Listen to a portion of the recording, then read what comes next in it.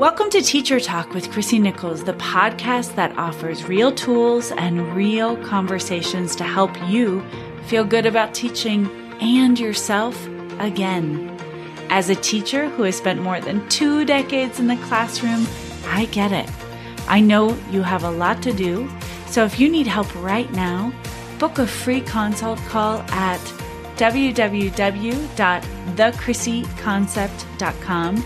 That's thechrissy-concept.com. Now, let's get to the show.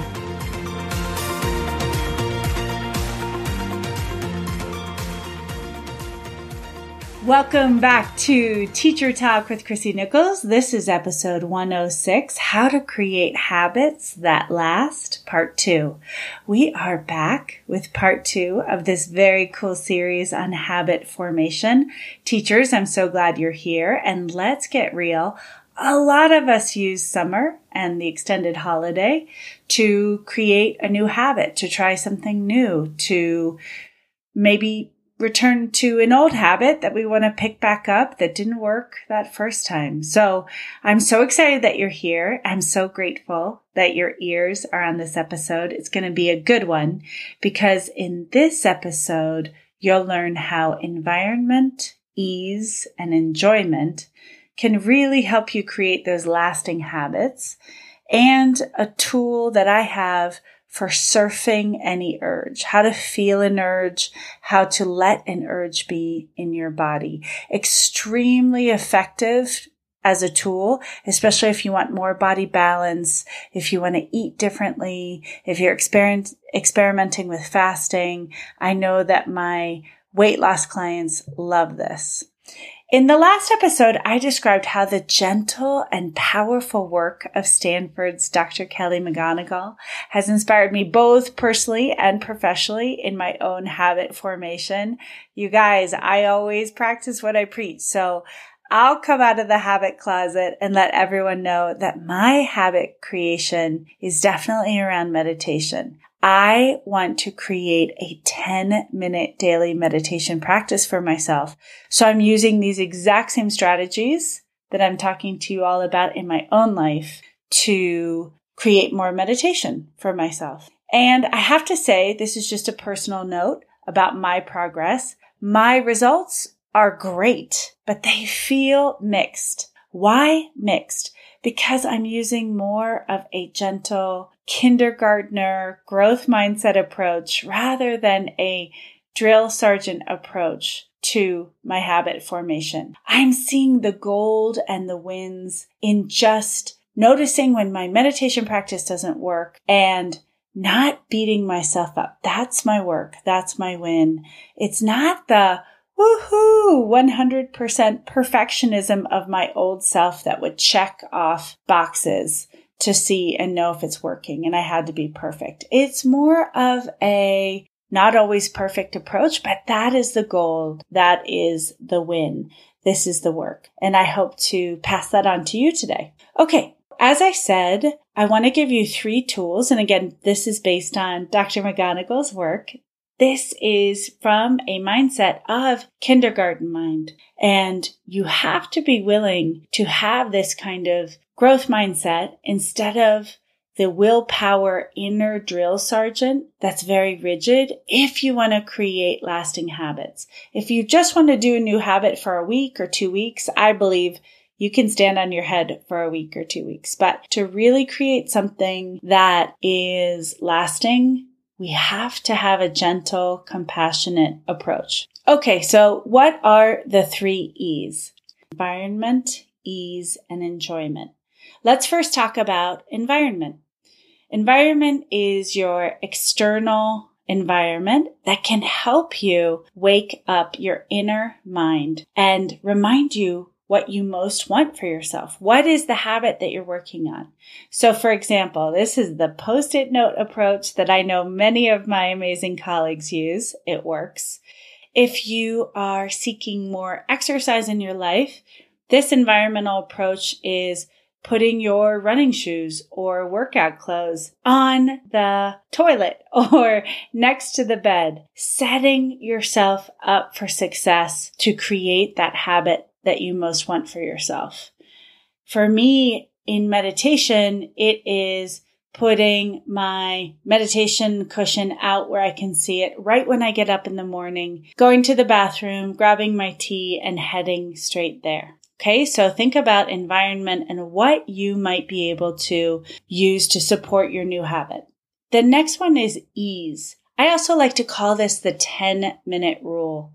What is an action that feels so easy that it only takes 10 minutes a day and supports your goal? If you can't devote 10 minutes to this new habit formation, then what do you need to shrink it to? Maybe it's 1 minute, maybe it's 4 minutes. If you are hoping to eat better, maybe it's just taking a mindful breath before that very first bite. You just take that first breath to remind yourself of what intention you want to set for your body, for your diet, for your weight, and then whatever happens after that happens.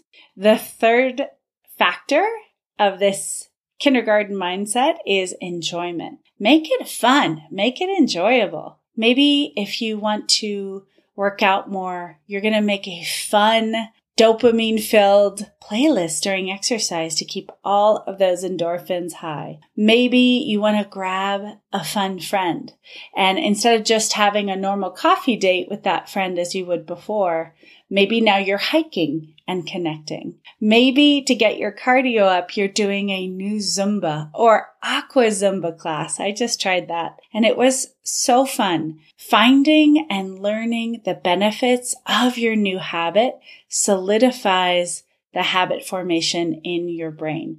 I love research, and I love to research, and I love to learn. And I think all educators are amazing students. So the more you can learn about the value or the amazing benefits of meditation. For me, that's my habit. I want to improve my meditation practice. I want to have a daily practice. So I look up how this connects my neural pathways, how this helps me create new pathways in my brain and be extremely neurally flexible. Again, having this growth mindset, this kindergarten mind, I think is the antidote to shame and failure, or that voice in your head that says, see, you can't stick with a habit. It helps you understand even when your habit doesn't happen, it gives you a data point. You can learn from this entry point. For example, if my meditation doesn't happen that day, I think, okay, maybe I need to change up the time, or maybe I need to change up something in my environment to set me up for greatness. Maybe I actually need to meditate with others or with a friend. This spirit of experimentation will really help you tweak when you need to tweak. So really see this new habit formation from kindergarten, scientific, lab coat, research mindset. Because all of these moments that we're learning from, instead, as I said, as seeing your fails as real fails, it's an opportunity for growth. And so when we don't shame ourselves and come from a place of curiosity, when we're able to see, oh, that was interesting. That was curious. I wonder why my habit didn't happen that day. I wonder why I ate that thing. Why didn't I work out? Maybe it's just a planning issue or a time issue. When we see our fails and catch them in the air, that is a success. That is a win. The final tool I want to talk about is surfing an urge or catching an urge. Of course, in this entire process, you're maybe not going to want to do the thing you want to do, or the potato chips are going to be calling to you. The monkey mind for me of not wanting to meditate is strong. It's very counterintuitive, but the process here is to lean into and surf the urge. Be with the urge. Can you just sit with that emotion and recognize it and say to yourself, oh, my skin feels like it wants to peel off if it doesn't have that chocolate bar.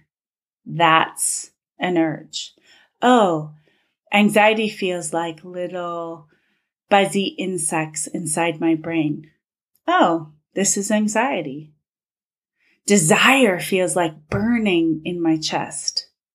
And I find as soon as I start looking at my emotions, as soon as I'm able to be with them, they break up. I find that they dissipate, that they are less intense. And maybe they're still with me for the rest of the day, and I can be with them. I can create a new patterning in my brain. I hope that the 3 E's of this experimentation, this mindset of kindergarten mind, help. Don't forget to go back and listen to this again, but it's environment, ease, and enjoyment. Make your new habit fun. And this idea of really surfing the urge, really being with an emotion. Have an amazing week, everyone. We'll see you in the next episode. Thank you for listening to today's episode, teacher friends. If this podcast speaks to you, please share it. Share Teacher Talk with one teacher or administrator or educator in your life. To continue the conversation and have life-changing tools and resources sent directly to your inbox, join my weekly newsletter, Teacher Talk, at www.thechrissyconcept.com. That's the CHRISSYCONCEPT.com. There, you can also book a consult with me. That's a one-on-one conversation to see if coaching might be just what you're looking for. Sometimes one call is all it takes. Have a great day in and out of the classroom, my friends. We'll see you next time.